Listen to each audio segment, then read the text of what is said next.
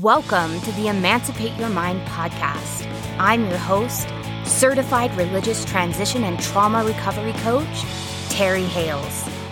I help people step out of the shadows of religious fear and shame and embrace their authentic selves with love and empathy.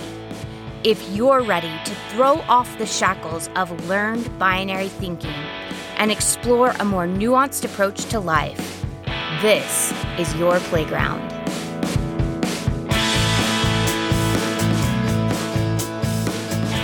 Hello, everyone. Welcome back to the Emancipate Your Mind podcast. Today, I wanted to talk about a term that has been floating around in the deconstruction community, at least for the past 6 years since I joined it. I'm sure you've heard the term too. It's trauma bonding. Sometimes the term is used to talk about the addictive quality between a person healing from abuse and the person that perpetuated the abuse, such as a parent, a church leader, or a romantic partner.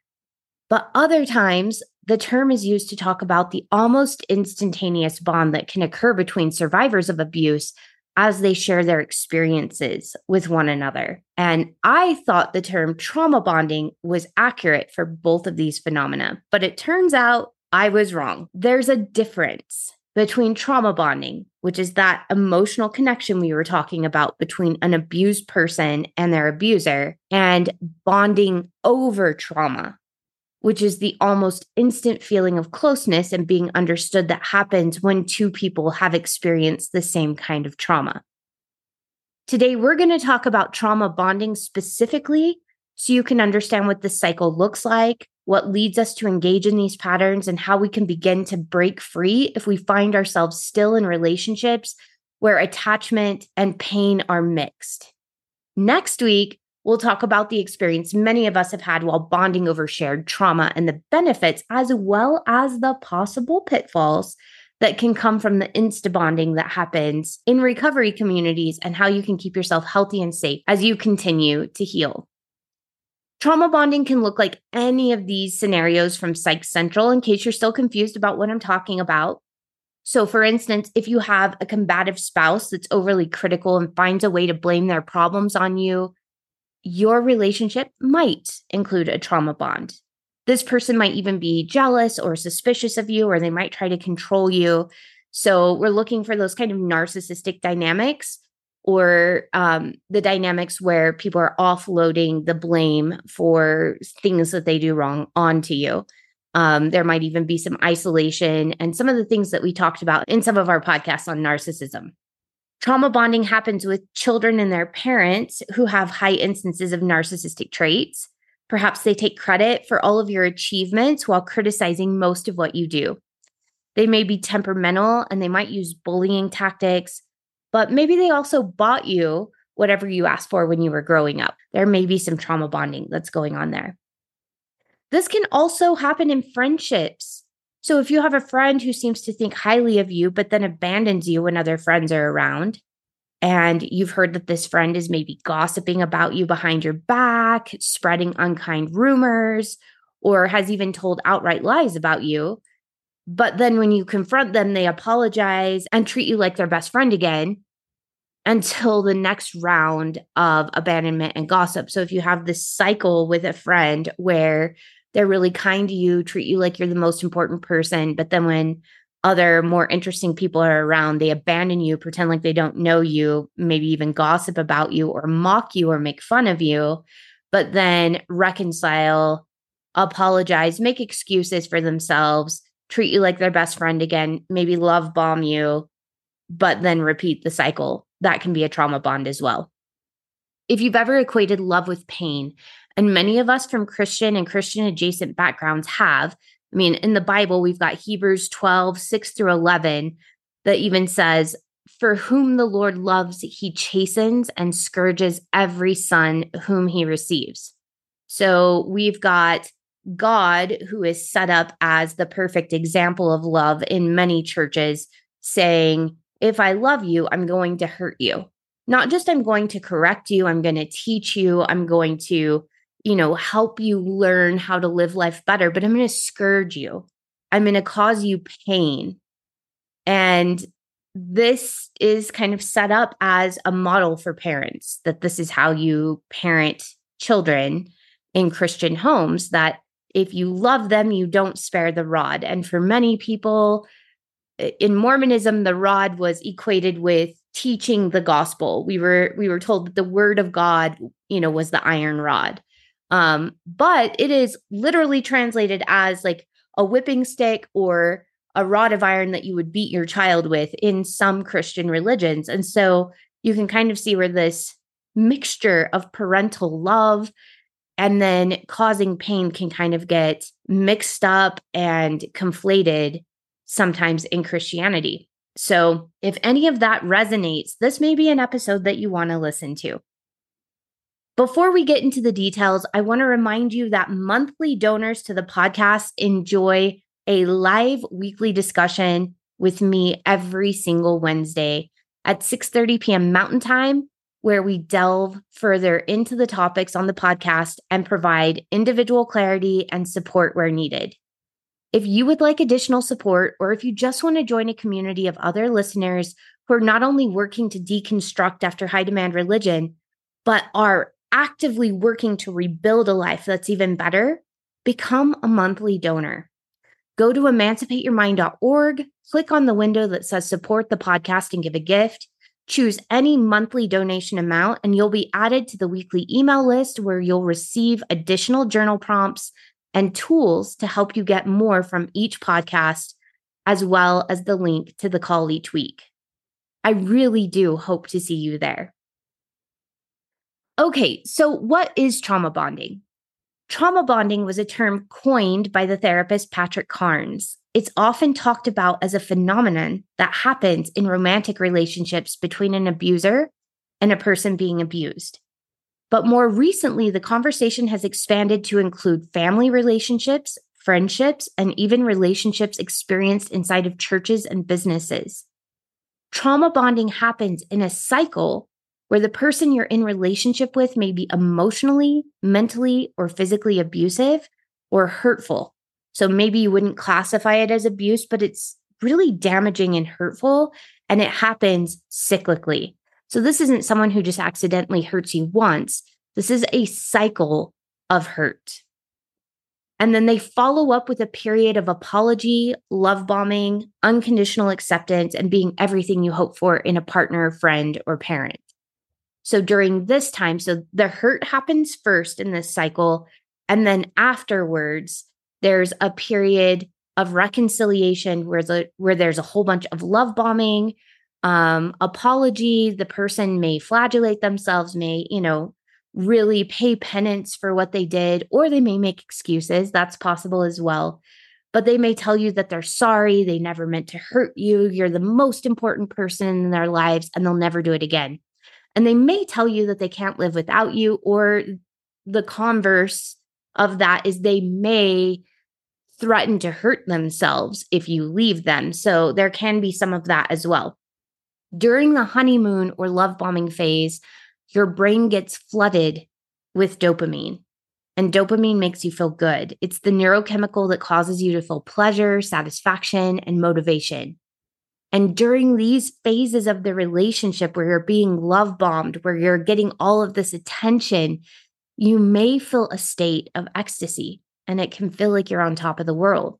Also, during the stage of the abuse cycle, you may begin to feel confused about the abusive episode, believing that they really do love you, that they just made an honest mistake, and that they will do better from now on. Now, I'm not talking about people who make one mistake or who, make the same mistake a couple of times. We're talking about a cyclical hurt, abuse cycle followed by reconciliation. And if they experience trauma earlier in life, which is very likely if they're engaged in this cycle, then you may truly sympathize or even empathize with them. You may understand why they struggle in the ways that they do, but that doesn't make it something you have to endure. It doesn't make it healthy for you. And it doesn't make you responsible to stay because you understand the trauma that created these behaviors. So we can have empathy for the things that people have experienced that have led them to be the way they are, but that doesn't then give them an excuse to perpetuate bad behavior simply because they've experienced trauma in their past. So your past trauma does not equal a free pass to hurt whoever you want. This can be a little bit difficult in these trauma-bonded relationships. In a trauma-bonded cycle, the honeymoon phase doesn't last, and eventually the other person begins to repeat these same past behaviors. And you either consciously or subconsciously begin to pick up on cues that you aren't completely safe in the relationship again. Their moods might swing. They might begin to criticize you again. And so you'll walk around on eggshells trying to keep the pending pain from happening. But eventually, in the trauma-bonded cycle, another abusive event or episode will occur. And the cycle creates confusion for the brain. On the one hand, the brain knows that what you experienced during the abuse phase is not okay, but because the abuser can also be warm, kind, thoughtful, maybe a lot of fun, your brain begins to create stories about why the abuse isn't as bad as you think it is. This might be reinforced by the person themselves telling you that the bad times aren't as bad as you think they are, or that you're being dramatic about it. You may also begin to make excuses for the abuser because of their past trauma and tell yourself that they don't mean to hurt you. And that can be true. But again, just because they don't mean to hurt you doesn't make it okay that this continues to repeat. As the cycle repeats for months or years, or if you have a childhood history of this kind of cycle, you may also believe that you are doing something to make them hurt you. And somehow that you're at fault for the abuse, and that because you believe you're at fault, you may try to control the abuse through something known as the fawn response. So when we talk about going into fight or flight aren't the only options when we feel like we're in danger.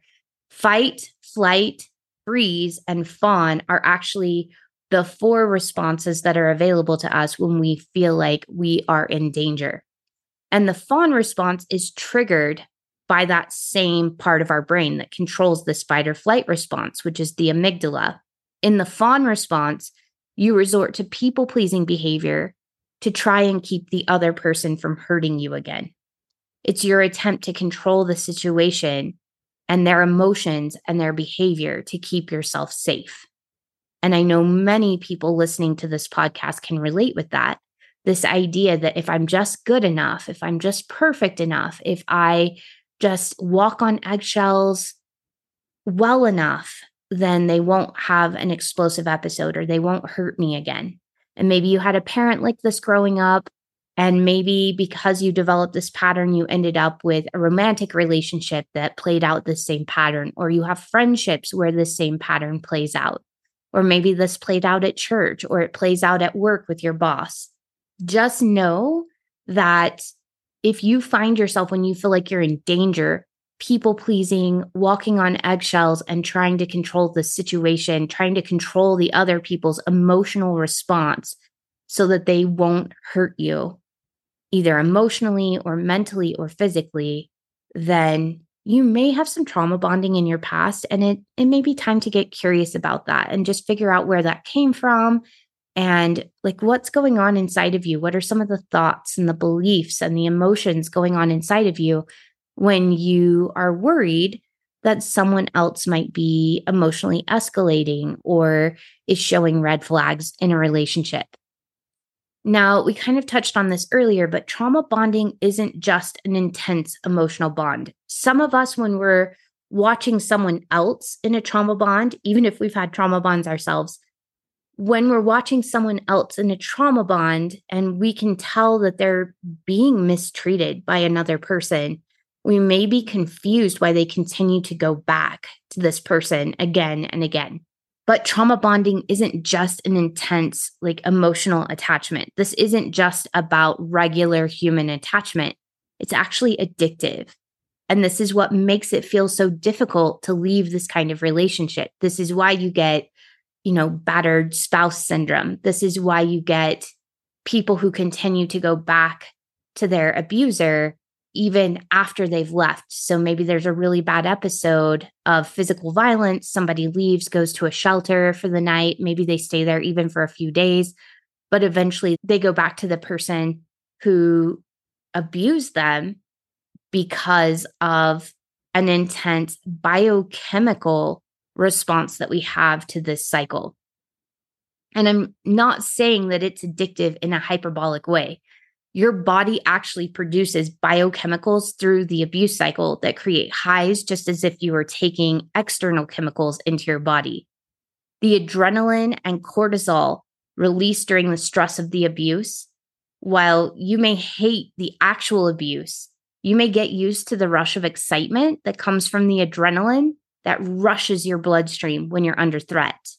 Many people that try to date someone healthy after being in a long-term trauma bond with a romantic partner will describe their new dating experience as boring, because there aren't times when you're in danger and you get this rush of adrenaline followed by the rush of dopamine during the reconciliation phase. And so some begin to equate the chaos with passion. And they begin to believe that if it's not tumultuous, then it's not love. And even in movies, we see this kind of dynamic played out, that love and romance are supposed to be always thrilling, exciting, kind of rife with emotional angst. And those are the feelings you get in trauma bonds. This rush of adrenaline when you're under threat, followed by a rush of dopamine whenever you're in reconciliation. During that repair phase after the abuse, when your partner is love bombing you and showering you with attention and affection, your body releases dopamine, like we said before, and that signals the reward centers in your brain. According to a 2022 article in Thought Catalog, this begins to rewire your brain, so you begin to associate your abusive partner with pleasure and perhaps even with survival.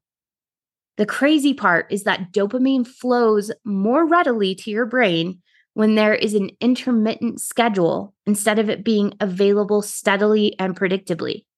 So if we always had a steady supply of dopamine, we wouldn't get the same high from it. We wouldn't get that same feel-good feeling inside of us as we do when it's only given to us intermittently. This is why narcissistic abuse can be really addictive. This is why these trauma bond cycles are so addictive, is because when they're paying you attention, when they're praising you, when they're loving on you, when they're giving you great trips to Europe, or they're buying you all the things that you want and you are the center, or it feels like you're the center of their world, that hit feels so good and it's really addictive. This is the reason we find that money we win in a lottery or through gambling, even if we've spent more money trying to win than we just gained, is so much more exciting than our consistent, reliable paycheck that we get from our job every 2 weeks.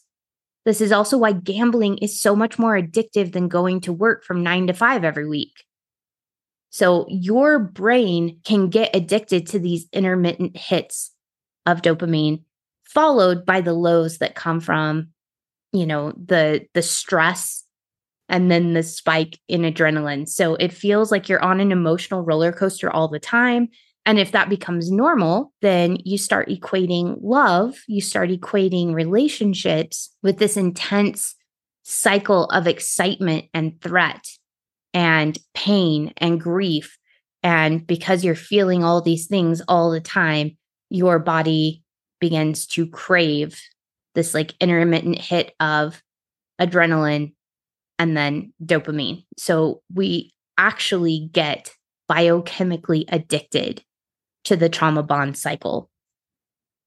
To sum it up, biological anthropologist Dr. Helen Fisher describes it this way: the brains of those in adversity-ridden relationships become activated in an eerily similar way to the brains of cocaine addicts. So if you recognize that you're caught in a trauma bond with someone and you feel like you just can't escape or you can't live without this person, please recognize that it's not because you're weak or broken or unintelligent. It's because you've likely formed an addiction at a biological level to the extreme lows and the extreme highs of the relationship. You've learned to equate chaos with love. You've learned to equate chaos with passion and excitement. And you feel most comfortable and most safe, ironically, in that chaos with someone who's treating you poorly. Now, some of you may be thinking, like, am I trauma bonded? I don't know. Here are some signs, according to marriage and family therapist Katie Morton, that she says are some of the key indicators that you might be trauma bonded. These are by no means a full and comprehensive list, but she said these are 7 of usually the key indicators that you're in a trauma bonded relationship. So the first one is you feel stuck in your relationship and you may not see a viable way out of it. The second one is you feel like you're walking on eggshells around them and you're worried you'll do something wrong that will set them off. Third, you know this person is doing things to hurt you, but you're worried they'll do something to hurt themselves if you leave. 4, people around you have mentioned that you need to get out of the relationship. 5th, when you try to leave, you immediately feel an intense longing to see that person again, and the pain of that longing always brings you back. Or it might not even be longing, it may be a guilty feeling, it may be a shame feeling, it may be a feeling of obligation, but there's this deep emotional pull that says you can't leave forever, you have to go back. Number 6, you're punished or given the silent treatment when you say or do something they consider to be wrong. And number 7, friends or family are disturbed by some of the things they've said or done to you in your relationship, but you don't really feel like it's that big of a deal. So if other people are like, oh my gosh, that is horrible, and you're just kind of like, it might be something to get curious about. Maybe you've just gotten so familiar and so used to whatever harm is coming your way that you just don't see it as much of a big deal because it's just the norm. Especially if you grew up in a childhood with this kind of chaos emotionally. If you're in a friendship or a romantic partnership where this is continuing to happen, this just might feel normal. And other people outside might be like, this isn't normal. This isn't healthy. So it's just something to get curious about and to become aware of. Now, the good news is that you aren't stuck here and you can heal. Again, a note from Katie Morton that I think is so important for us to understand is it is normal for you to feel sad about the loss of this relationship and even miss the person that you are healing from trauma bonding with. This can include feelings of sadness and missing the connection you had to an abusive God, for instance, from a high demand religion, or missing an abusive church relationship. Many people may expect you to feel more anger or disdain for your abuser, but all you may feel is grief and sadness that relationship is gone, and that is absolutely normal. This is an expected part of grieving, and there is nothing wrong with you experiencing this sense of loss. And this sense of loss, this sense of grief also doesn't mean that you have to go back to the relationship. Sometimes we equate the feelings of grief with, oh my gosh, this was the wrong decision. So recognize that grief is going to be a part of a change in any relationship, whether we're ending the relationship, whether we're creating distance, whether we're trying to get to a healthier place. There will be a part of us that grieves the way things used to be and the path that had us set on. That was our life. That was our reality. And in some ways, that was part of our identity. It makes sense that we will grieve the loss of those things. Anytime we change or move, there's a grief process. Sometimes the grief process is very small. Sometimes the grief process is bigger, depending on how emotionally attached we were to the thing that we are changing or losing. If you're changing jobs, for instance, and you were only at your past job for like a year and you weren't super emotionally attached to it, there might be like a small day or two where you're like, oh, I'm going to miss this and this and this person, and I'm going to miss these aspects of my job. But if you were at that same job for 25 years and you developed deep friendships and really enjoyed being a part of the company, but had to leave for whatever reason, because you're moving across the country or whatever, then there would be a longer time of grieving. You're going to miss those friendships. You're going to miss seeing people daily. You're going to miss being a part of that culture, when you're in a trauma bonded relationship, this almost becomes a deep intrinsic part of your identity. You start to kind of revolve around this person and to get your sense of self from this person.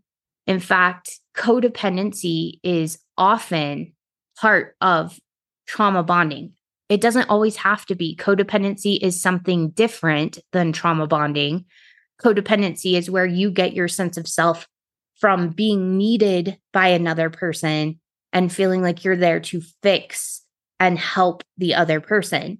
So that can be a part of trauma bonding, but it doesn't have to be a part of trauma bonding. It can just be trauma bonding without codependency. But do understand, if your identity was wrapped up in this in some part, that there will be a grieving process. Now, if you've gotten to a place where you're like, this isn't healthy for me anymore, I don't like the chaos, I don't feel good on a regular basis, because I will say this, in a trauma bonded relationship at the beginning, it feels amazing. The person love bombs you. They treat you to all these amazing things. They tell you that you're the most important person in their life, that maybe you're the only person who gets them. They might share some of their trauma with you so that you have that quick bond. And at the beginning, this person might feel like your soulmate.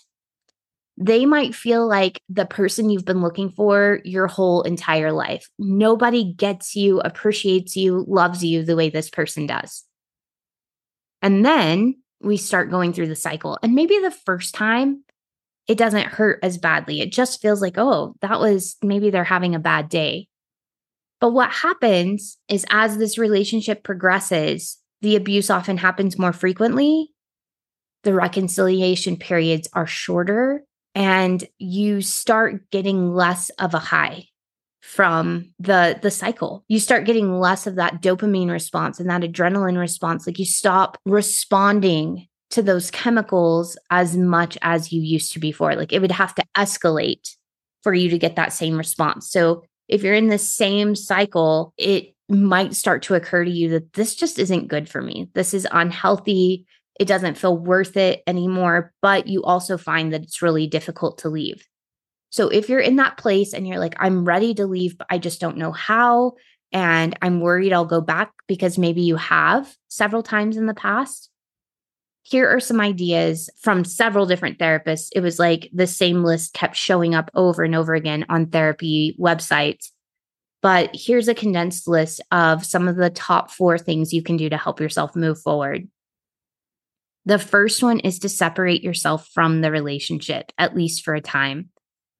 For the same reason we send people addicted to alcohol or other chemicals to rehabilitation centers so they can go long enough without the substance to begin to create new patterns of living and coping, you will likely have to separate yourself from those that you are trauma bonded with, at least for a while, so that you can create new patterns of thinking, working through emotion, and behaving.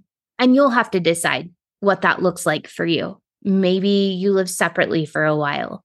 Maybe you keep contact very surfacey. If it's a friend or a family member, maybe for a while you go no contact. There are several different options that you can choose. So sit and listen to yourself. Like, what does your inner wisdom want to do? If they could wave a magic wand, what would they do right now if they could? And make that choice. Now, sometimes when we talk about trauma bonding and we want to wave a magic wand, what we want to do is we want to change the other person.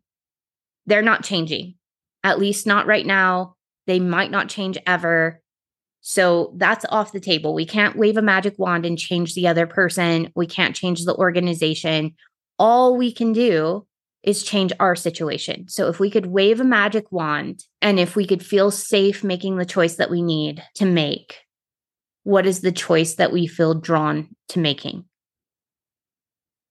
That's going to give you some big clues about what your next steps are and how you need to separate yourself out from this cycle. Second, you're going to need to surround yourself with support during this time, especially because you've really relied on this relationship to meet your needs during the reconciliation phase, and you've been willing to put up with the harm and the abuse in order to get your needs met during that reconciliation phase, you need to surround yourself with support. And this may be a little difficult because sometimes part of the trauma bond is being isolated from others, so that the only person you feel like you can rely on is the person that you're trauma bonded with. So first ask yourself, do you have friends who you can talk with that will listen without judgment? That's what you're looking for. People who can listen to your experience objectively without judgment, and who can give you a safe space to process. So do you have friends you can talk to? Do you have family members who would love you and support you no matter what? And again, can listen to what you're going through, can be there as a support for you without judgment, without shaming you, without making you feel guilty. Like, can they get curious with you instead of judging you? Can you find a therapist that you feel comfortable with, that you could talk honestly with? I would highly recommend a trauma-informed therapist, but if you can't find that, again, the biggest factor here is somebody that you're comfortable with, somebody that you feel like you can be honest with so that you can talk about these things that you've been locking inside, and someone who will listen without judgment and help you like sort through the things that come up. I also highly recommend joining a support group of others who've been through something similar, because if people have been through something like you've been through, they can both understand and validate your experience. So hearing other people's similar experiences also help us feel less crazy, because we often feel crazy after extended periods of being gaslit, which is a huge piece to the trauma bond. Next week, we're also going to talk more about support groups, because you'll likely experience something called bonding over trauma while in these groups. And we're going to talk about how to enjoy the benefits of that while also avoiding some of the pitfalls that come with these kinds of relationships. And these pitfalls are especially poignant if we're coming from trauma bonding with our families, religious organizations, with God, a romantic partner, siblings. When we're coming from trauma bonded relationships and other people are coming from trauma bonded relationships, sometimes we get the therapeutic benefits of just getting to like hear and understand each other in this environment of non-judgment and validation. And sometimes when we've come from abusive backgrounds, there is sometimes an opportunity for those who have been victims of abuse to, in a situation where there are other victims, sometimes to act like the perpetrators. So those are some things to be aware of that can happen in support groups. We'll talk more about that next week. We're also going to talk about how we can sometimes get stuck in the trauma if we're surrounded by a whole bunch of other people, where we just want to hash out the trauma over and over again, because again, we're getting hits of biochemicals and we become almost a little addicted to that feeling of reliving and rehashing the trauma. And we can kind of get stuck in places instead of moving forward and beginning to grow and expand. We'll talk about all of that next week. There's a lot to cover. And I want to make sure that you get the information you need to continue to heal and get the support that you need. But I highly recommend joining a support group, but also listen to your inner knowing. If you're in the support group and it feels like it's re-traumatizing you, it's not the support group for you. Even if it feels safe to others, it's not the support group for you. If you're in a support group and it feels good for a while, but then it starts not feeling good, listen to that. That's okay. The next thing you're going to want to do is give yourself time to grieve. You're experiencing a significant loss, and it's normal and healthy to give yourself time to grieve that loss and the subsequent changes in your life, because that person or organization is no longer filling that gap in your life. Give yourself permission to grieve as though a death has taken place, because in many ways it has. The old trauma-bonded relationship is dead. Moving forward, it won't ever be the same, and it's okay to feel sad about that and to miss the high points of how it used to be. You may have a lot of feelings that come up during the grieving process. Some of them might be paradoxical or feel like they're in opposition to each other. Some of them won't make sense. And just give yourself permission to allow and feel whatever comes up. all of it is valid, even if it doesn't make sense. And last, write about the abuse when you feel safe to do so. So often, one of the things that keep us from healing is the deep sense of shame for staying in a situation we know has been unhealthy for us. Writing gives us a chance not only to wrap words around our experience and start to process it consciously, but to make it real and concrete, and therefore a tangible problem we can begin working to resolve. It also allows us to take ownership of our story and start voicing the shame we might feel for staying so long. Remember, shame thrives in secrecy, silence, and judgment. Writing it makes it no longer completely secret or silent. And if you can give yourself permission to let your story come out of your pen or keyboard however it needs to, and don't worry about whether your interpretation of events was correct, if you're overreacting, if you misread things because of your insecurity, don't worry about your penmanship or your spelling or your grammar. This isn't for anyone but you. Create safe space for you to put words to your experience, to wrap words around what happened so you can begin to process it, and it will also help you release that shame. I hope this has been helpful to understand. As we've been talking about healthy attachment styles, trauma bonding has come up in several conversations. And as I was researching, I've learned so much more, and I hope it helped you understand your situation too. Knowledge is power when it comes to healing. Knowing what we're experiencing can give us the ability to problem solve how we want to deal with it. I am looking forward to hearing your experiences, your questions, and your comments, either in the Messenger app on Instagram, I'm at Emancipated Molly, or by email at terry@emancipatedcoaching.com. I can't wait to see what comes up for you. I always learn from the conversations I have with you in the live call each Wednesday and in my Messenger app and in my email. I love hearing from you. And I will see you next Sunday.